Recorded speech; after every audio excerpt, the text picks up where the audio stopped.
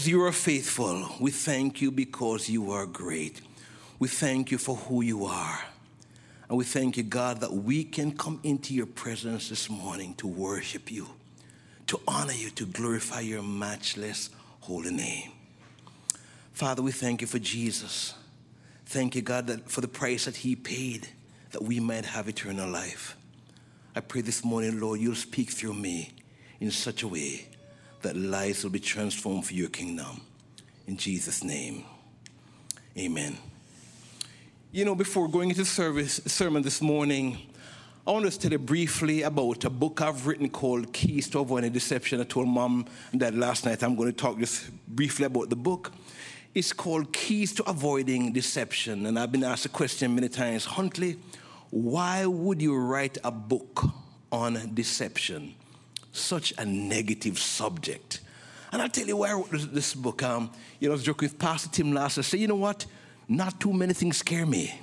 You know, I have a black belt in the martial arts. So by the way, you'll be very nice to First Lady and Pastor Tim.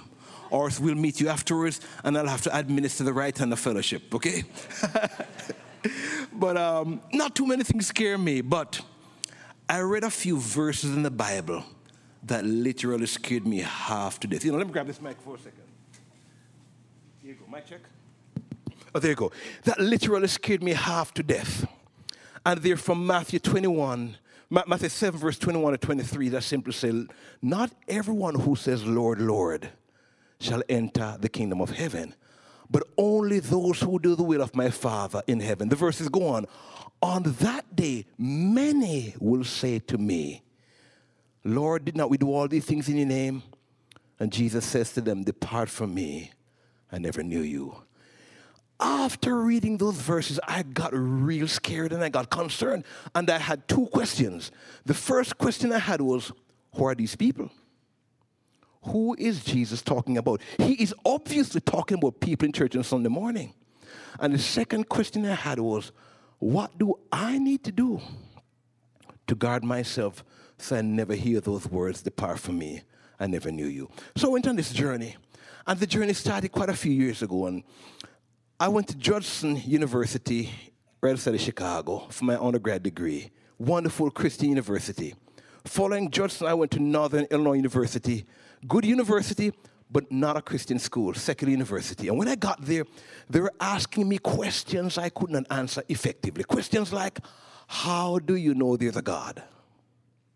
How do you know the Bible has not been tampered with? How do you know all roads do not lead to God? And at the time, I did not have adequate answers for their questions. So one day I decided, Huntley, we need to have a meeting.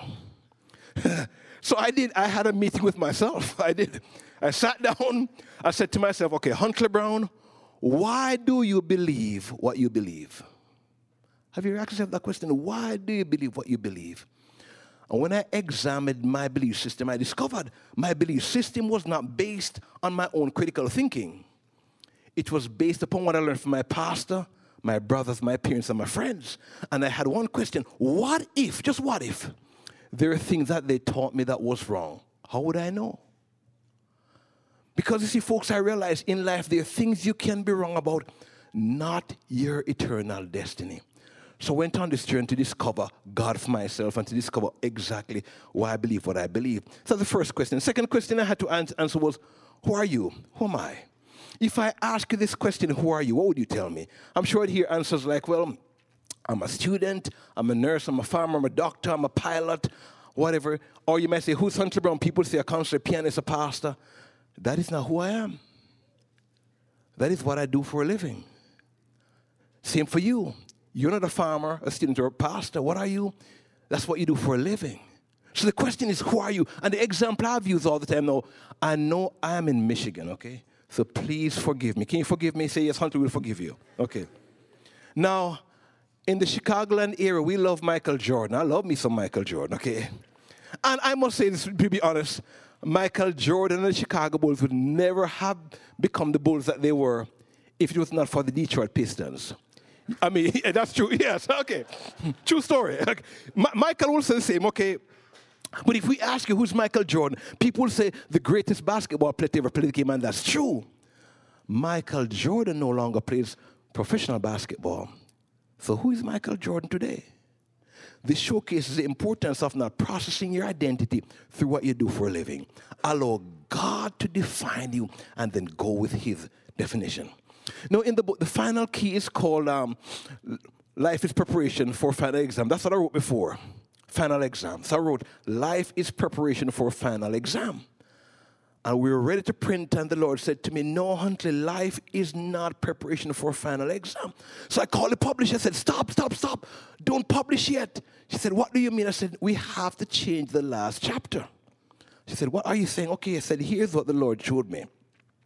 It's like my kids, and my kids are in school. By the way, my wife and myself, we have 4 daughters. We have Natalie, Natasha, Nicole, and Nadia. My wife says the next one is called No More. Okay? We're done, you know. Pastor Tim was trying to follow your example with 5, but my wife said, no, enough is enough, okay? No, my kids, when they're in school, what do? They study and they prepare for a final exam. At the end of the semester, they take a final exam. And what do? They come home and they wait and they have one question. Did I pass or did I fail? There is nothing they can do about their final exam. It's already done. And the Lord showed me it is the same with life. When you die, there is nothing you can do about your final exam. All you are doing is waiting for God to say, well done, good and faithful servant, or depart from me, I never knew you. So the question this morning, how are you doing on your final exam? And I must tell you about one of the key before we go into the sermon. I was in another state at a church, and my friend, the pastor, said to me, Huntley, we have a problem in church. I said, Pastor, what's going on? He said, well, I changed the worship format, and the people at the church do not like the new form of worship we're doing, and they have not left the church, but what they do, they come and they sit in the back, and they wait for the worship time to end, and they come in. So I got there and I saw this taking place, and the Lord spoke to my spirit. When the Lord spoke to me, I didn't hear audible voice. Huntley, this is God talking to you. No, okay. I don't hear that. I hear it internally. And how do you know you get this witness that's so strong that you know this is God speaking to you? And what the Lord showed me was the people on the outside did not understand worship. So I'm like, well, you know, Lord, I need more information. Talk to me. And here's what the Lord showed me. I'm going to talk to you quickly about this, and we'll get to the sermon. What food don't you like this morning? Tell me anybody. What food don't you like? Anyone? Onions. Mr. Onions, let me see your hand. You don't like onions? Okay.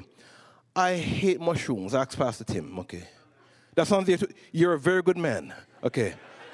I told Pastor Tim we can pray, we can deliver him from those mushrooms, okay? I hate mushrooms and you hate onions. Now, suppose we're coming to see you guys, okay, and Pastor Tim says, okay, we're going to have a wonderful get-together, and we're going to build you a pizza, and we're going to bring onions and mushrooms. We say, no, no. No, suppose the next week we came back, and we're having the members meeting, and we have a potluck. We said, okay, let's build a pizza. What are we going to make? Onions and mushrooms. No, man, no, we don't like that. Suppose week after week, month after month, year after year, we keep bringing onions and mushrooms. After a while, we get angry.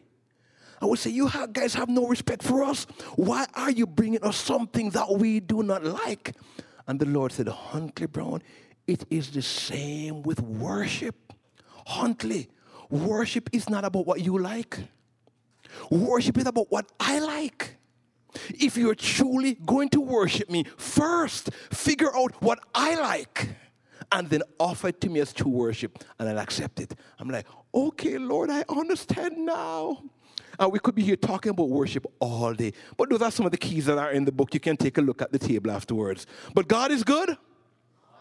And all the time. One more time, God is good. And all the time. Amen. If you have your Bibles, open them to Mark chapter 10. Mark chapter 10. And we're going to go from verses 46 to 52. Mark chapter 10, verses 46 to 52. And this morning we are going to study lessons from the life of Bartimeaus. Mark chapter 10, verses 46 to 52. Then they came to Jericho as Jesus and his disciples together with a large crowd were leaving the city. A blind man, Bartimeaus, which means son of Timaeus, was sitting by the roadside begging. When he heard that it was Jesus of Nazareth, he began to shout, "Jesus, son of David, have mercy on me." Many rebuked him and told him to be quiet, but he shouted all the more, "Son of David, have mercy on me." Jesus stopped and said, "Call him."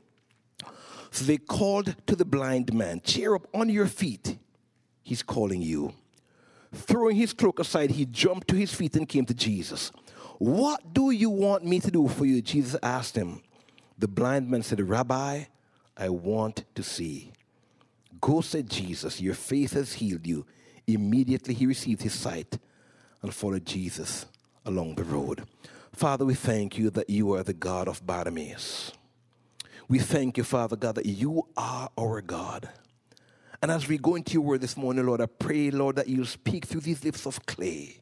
Allow me, Father, to proclaim your word with accuracy, excellence, and boldness, so that lives will be transformed for your kingdom in the mighty, powerful name that is above every other name, the name of Jesus. And all of God's people said, amen. In studying the life of Bartimeaus, we are not given too much information. We're told he's blind, he's a beggar, and his name literally means son of Timaeus. But apart from that, we don't have a lot of information. But after carefully examining this passage, I discovered that there are some hidden truths if we extracted these truths and applied to our lives on a daily basis. They'll make us more effective Christians. Lessons from the life of Bartimeaus. If you have pens and papers or your smartphones or iPads, you might want to write some of this down. Lesson number 1. You don't determine your future. You determine your habits, and your habits will determine your future. Let me say that once more. You don't determine your future. You determine your habits, and your habits will determine your future. It's obvious Bartimeaus had a habit of listening. And you might say to me, "Huntley Brown, come on. That is elementary preaching. Of course a man had to listen. What do you expect? He's blind." And you are 100% right. But I discovered you can be listening and not really listening. Now, can I make a confession this morning? Say yeah, man. Okay. Now, my wife is not here, so I can talk about her, okay? There have been a few times I've been at home having a conversation with my wife. And I'm saying, "Yes, dear, no, dear, yes, dear, no, dear." And she'll stop. She say, "Honey, what did I just say?" And I look up. "Honey, why are you asking me to tell you what you just said? You know what you said. Why you want me to tell you what you said?" And she said, "You were not listening, were you?" And I can see all the ladies here smiling and say, "You preach, Brother Huntley, you preach." Yes, that's right. That's exactly what's wrong with these guys. They refuse to listen. And I have to confess, I truly was not listening, even though I was the amen corner. And why is this important? Because when you listen on a certain level, sooner or later, you are going to hear something that is life-transforming. Have you ever read a passage, and one day you're reading the exact same passage? You say to yourself, "Wow, I've never seen that before," even though you read the same passage many, many times. Let me give you an example of that, okay? Romans 8 verse 11 says this, "And if the spirit of him who raised Jesus from the dead is living in you, he who raised Christ from the dead will also give life to your mortal bodies through his spirit who lives in you." Wow. I've read that passage many, many, many times. And one day I'm reading this passage, I saw something I never saw before. You know, last night at dinner, I was talking with Tim's parents, and we were talking about Israel. Love Israel. And I remember the first time I got to Israel, before we got into Israel, went into Jordan, went into Petra. And the guy showed us where Moses had the children of Israel, etc. When we drove up, got to Jerusalem, he said, okay, these are the places where Jesus walked. And I'm like, Jesus, I read about in scripture, walked right here. And you talk about going to the old city. And I'm like, wow, that's amazing. And I'm here reading this passage. And guess what the passage says? And if the spirit of him who raised Jesus from the dead is living in you. Think about that. The same spirit that was in Israel that raised Jesus from the dead is here this morning. Right now, in you, in me, in all of us who name the name of Christ. When you go home, you think about that for a little bit. The exact same spirit that raised Jesus from the dead is here in Holland, Michigan this morning. What a mighty God we serve. You see, folks, when you listen, when you read on a certain level, you are going to hear something like this that's going to produce faith in you. And I believe that's what happened to Bartimeaus. Bartimeaus heard something that produced faith in him. And the question was, how did Bartimeaus gain faith? Better question, how does anyone in general get faith? The answer is found in Romans chapter 10, verse 17. It says this. Romans 10, verse 17. Faith cometh by hearing, and hearing by the word of God. Let me say again. Faith cometh by what? Hearing. And hearing by what? Notice it says faith cometh by having heard, a continuous process. And so the question is, what did Bartimeaus hear? I believe he heard that Jesus was a healer. And I believe he heard it over and over and over again. And you know, why is this important? It is important because what you hear often enough, you eventually believe. And what you believe determines your decisions, your direction, and your destiny. Let me say that once more. What you hear often enough, you eventually believe. And what you believe determines your decisions, your direction, and ultimately your destiny. So what did Bartimeaus hear? I believe he heard that Jesus was a healer over and over again. And if we were going to take the Bartimeaus story and we're going to translate it to Michigan 2020, you know, I can say the story going like this. I can say Bartimeaus sitting by the football stadium, waiting for the game to begin with his radio. And Bartimeaus had a couple of friends, you know, Pastor Tim and wife walks up. Barty, how you doing? Man, I'm just here chilling. And Bartimeaus is complaining to Pastor Tim, the Lions, they have disappointed me again. Again. Pastor Tim, I have an idea. I know you believe in the power of prayer. Will you ask the church to pray for the Lions? We need prayer, man. We need prayer. But Pastor Tim said, Bartimeaus, you are right. But guess what, Bartimeaus?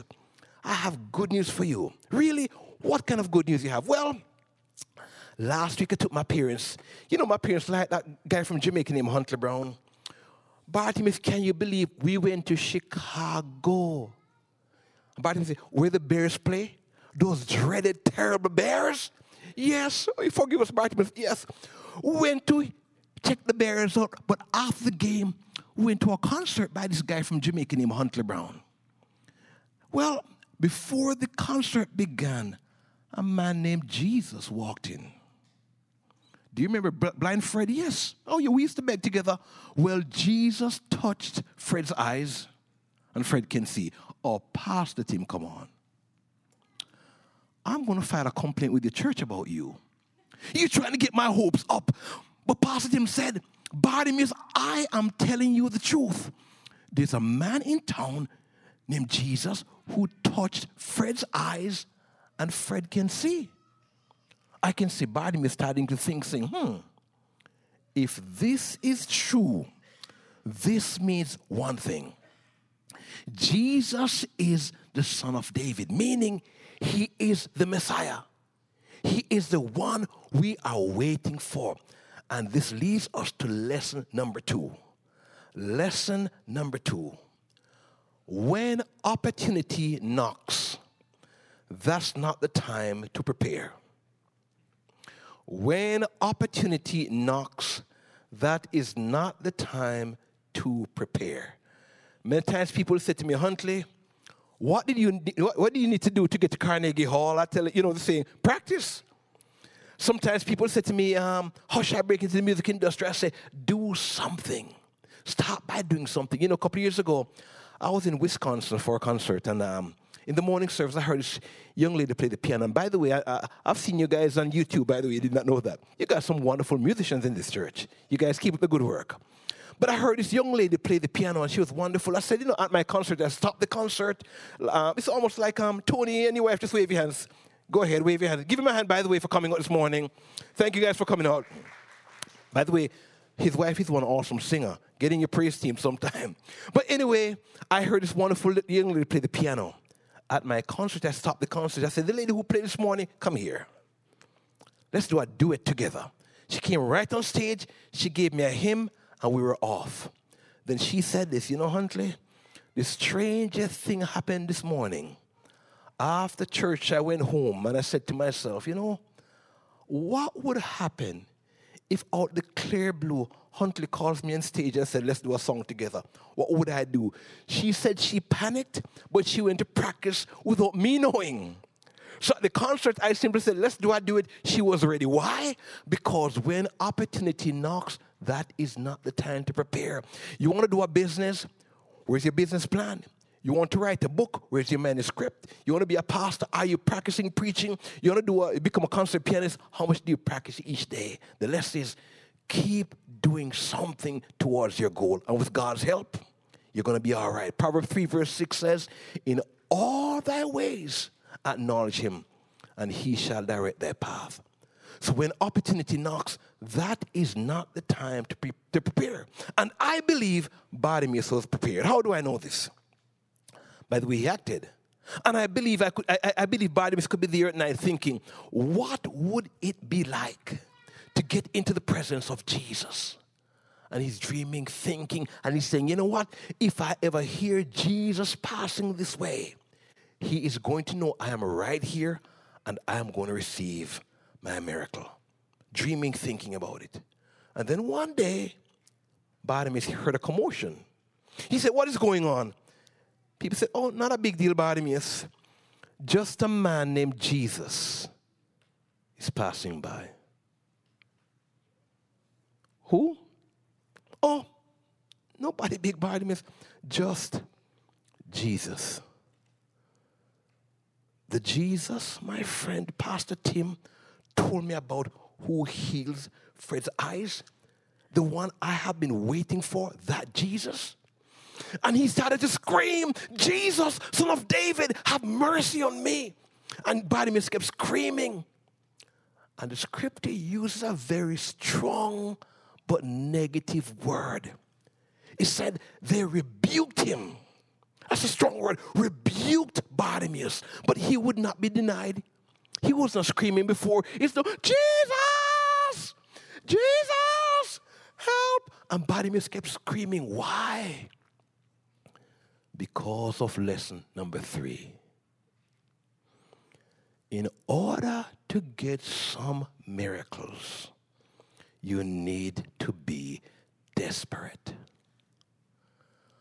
How desperate are you this morning to see God work in your life, in your home, in your schools, in this country? How desperate are we today to see God work?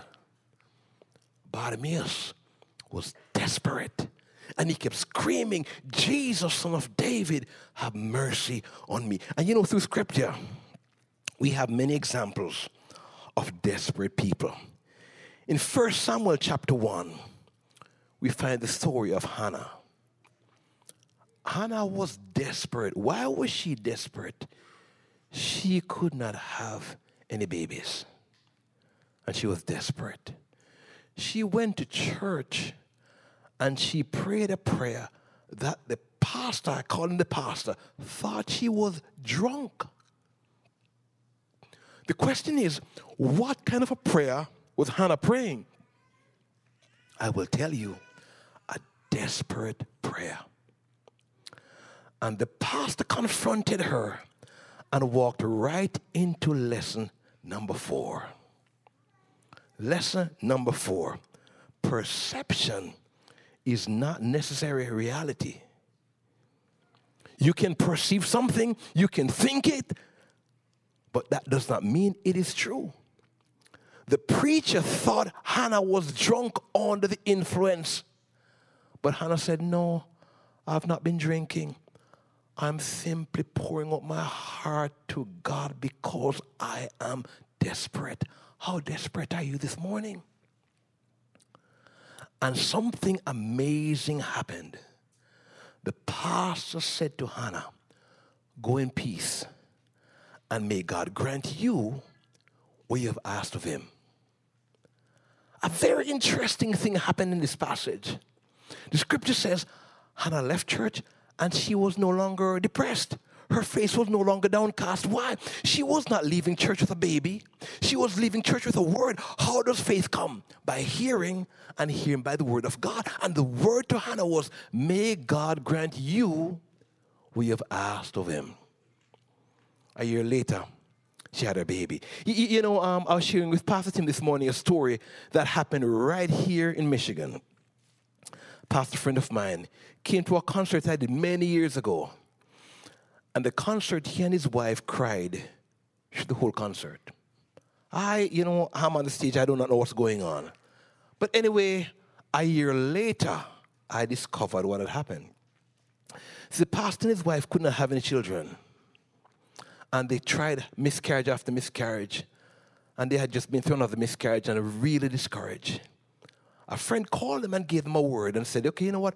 Why don't you find a Bible verse to stand on? And let's go to prayer and trust God and believe God for a miracle on your behalf. So they gave him a verse. And everybody agreed to stand on this verse. So the pastor said to me, he said, well, they got to church the morning. I don't know who was preaching, but the person who preached used the verse.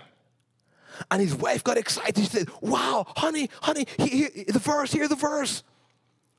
And he said, no, I'm not getting excited. I got to hear that verse 3 times before I can get excited. So now I drove from Chicago that afternoon without having any clue of this. And in the middle of my concert, I said the verse. And they started crying. A year later, they had the baby. And last time I was in Hollywood, not last time, maybe about 2 years ago, the pastor shared the testimony. He said, Huntley, I want you to see your miracle. And here comes their son, like 6'7", walking into the church. He got married about 1.5 years ago. Truly a God story. It's not a Huntley Brown story. It's a God story. They were desperate. They heard a word, and the word changed their lives. Now, in Scripture, there are many stories of desperate faith. But my all-time favorite one comes from the book of Mark. In Mark chapter 2, verses 3-5, it says, some men came, bringing to him, that's Jesus, a paralyzed man carried by 4 of them. Since they could not get to Jesus because of the crowd, they made an opening in the roof above Jesus by digging through it and then lowered the mat the man was on. When Jesus saw their faith, he said to the paralyzed man, son, your sins are forgiven. And making a long story short, Jesus healed the man. Now, I've read this story many times, and one day I'm thinking to myself, whose bright idea was this? Whose idea was it to take off the people's roof? Can you imagine here somebody digging through your roof? And after thinking about the story for a while, I came to a conclusion. You know what? The conclusion I drew was, these guys must have been Jamaicans. Only in Jamaica would we do something this crazy. I came from Jamaica in 1984, and I came to Georgetown University, like I mentioned. And in 1988, they were having the Winter Olympics in Calgary. I was watching television, and I heard words I'd never heard in my life. Neither have you. The announcer came on TV, and he said, and now for the Jamaican bobsled team. We looked up, and the first question we had was, what's a bobsled? Now, when we discovered what a bobsled was, our next question was, where do they train? You see, we don't have snow in Jamaica. The coldest it gets is 60 degrees, and we're freezing. A bobsled, you put on ice, you slide on a bobsled. And I'm here thinking, what happened? And I think I figured what happened, in Jamaica, they have some stuff you're not supposed to be smoking, okay? They're making it legal here, and that's bad. But I can see some of my friends in Jamaica, with the dreadlocks, shaking it, sitting on the beach, smoking away. And they say, man, they're having the Winter Olympics. We are desperate. We want to go. What should we do? Maybe a guy just went, yeah, we should be bobsledding, man. Yeah. Let's go bobsled. Yeah, man, let's go bobsled. Now, we did not win, but we made it. Why? Because someone was desperate. And by the way, there's a movie, true story, called Cool Runnings. Yeah, that's a true story. I'm sure they took some liberties here, but it's a true story about that whole thing, okay? But we got to the Olympics on a bobsled because we were desperate. Bartimeaus was desperate. How desperate are you this morning? And Bartimeaus kept screaming, Jesus, son of David, have mercy on me. And Jesus stopped. And Jesus said, bring that man to me. Bartimeaus threw his cloak aside. He jumped and he ran to Jesus. And when he got to Jesus, Jesus asked him a question that puzzled me a very long time. Jesus said to Bartimeaus, what do you want me to do for you? Jesus, what kind of a question is this? Isn't it obvious? Doesn't the entire world knows that Bartimeaus wants to see everyone but Jesus? And I discovered the answer finally in lesson number 5.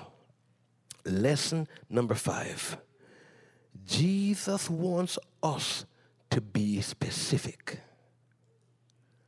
Jesus wants us to be specific with our requests. You see, Bartimeaus could have wanted money. He could have wanted clothing. He could have wanted a present from Mrs. Bartimeaus if he was married. He could have wanted something else. But Jesus said to him, what do you want me to do for you? In Mark chapter 5, we have the story of Jairus. Mark 5:21 says, Jairus said to Jesus, my little daughter is dying. Please come and put your hands on her, that she will be healed and live. So Jesus went. In Mark chapter 5, we also have the woman with the issue of blood. She said to herself, if I only touch the hem of his garment, I will be made whole. And she was. Now listen to Matthew 8, verse 8. The centurion came to Jesus requesting help for his servant. Jesus said, I will go to your house. Centurion said, no, Jesus, no, don't come to my house. Just say the word. Imagine that. Jesus said he's coming to your house, and you're telling Jesus, no. That's exactly what the centurion did.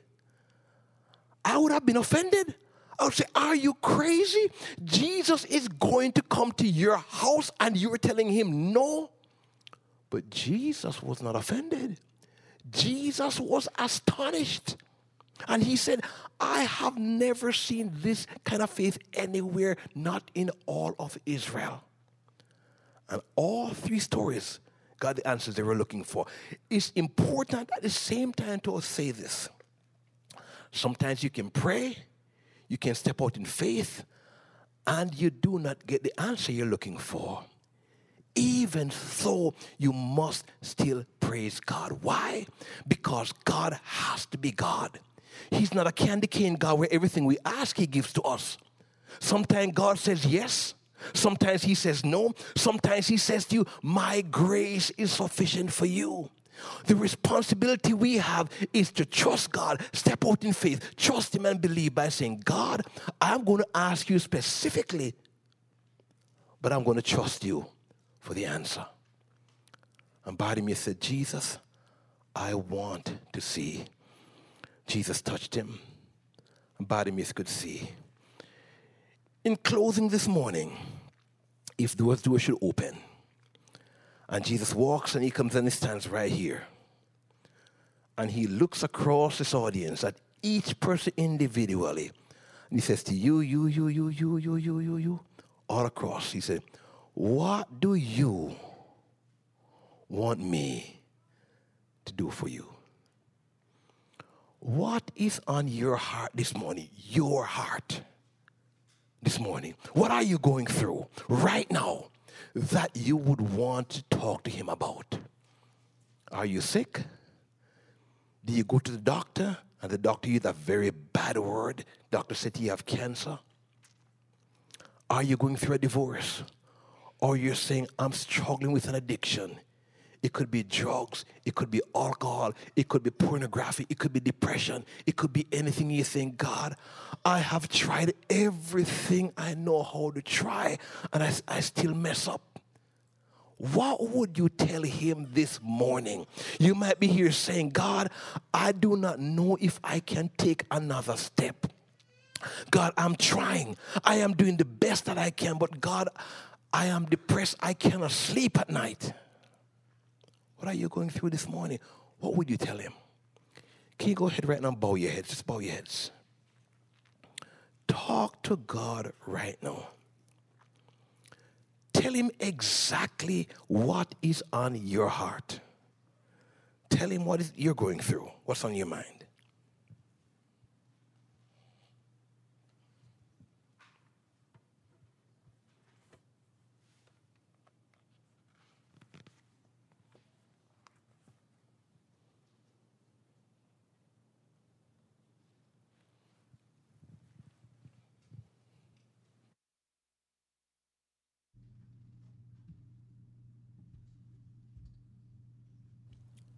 Father, you never said the road was going to be easy.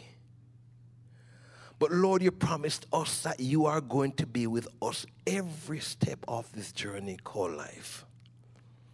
Father God, I thank you for my brothers and sisters gathered here. Lord, I do not know what they are going through. Lord, I do not know those who are struggling with depression. Those who are here saying, God, I cannot take another step. Lord, those who are scared, those who are struggling with different addictions and they're saying, God, I am trying. I've done everything I know how to try and I keep messing up. And I need your grace. I need your mercy. Father, I thank you, God, that you told us in your word that your mercies are new every single day. So help, Father God, your people to realize that failure is an event, not a person. You are not a failure. Yes, you might have made some mistakes, but take your mistakes to the cross. Don't run from God. Run into His presence like Bartimaeus did. Jesus is asking this morning, what do you want me to do for you? And Father God, as your people reach out to you, I pray, God, that during this week, Pastor Tim is going to get praise reports from all over the place saying, God, you met me at my point of need, and we had victory. So we give you thanks, we give you praise, we give you glory, we give you honor. In the name that is above every other name, the name of Jesus. Amen. In closing, will you go ahead and stand on your feet? This song says, because He lives, you can all face tomorrow. Because He lives, all fear is gone. Because I know who holds your future. Life is worth the living because Jesus lives. And hear these words as we close our time together this morning. Now, to Him who is able to keep you from stumbling and to present you blameless before the presence of His glory with great joy, to the only God, our Savior, through Jesus Christ our Lord, be glory, majesty, dominion, and authority before all time and now and forever. Amen.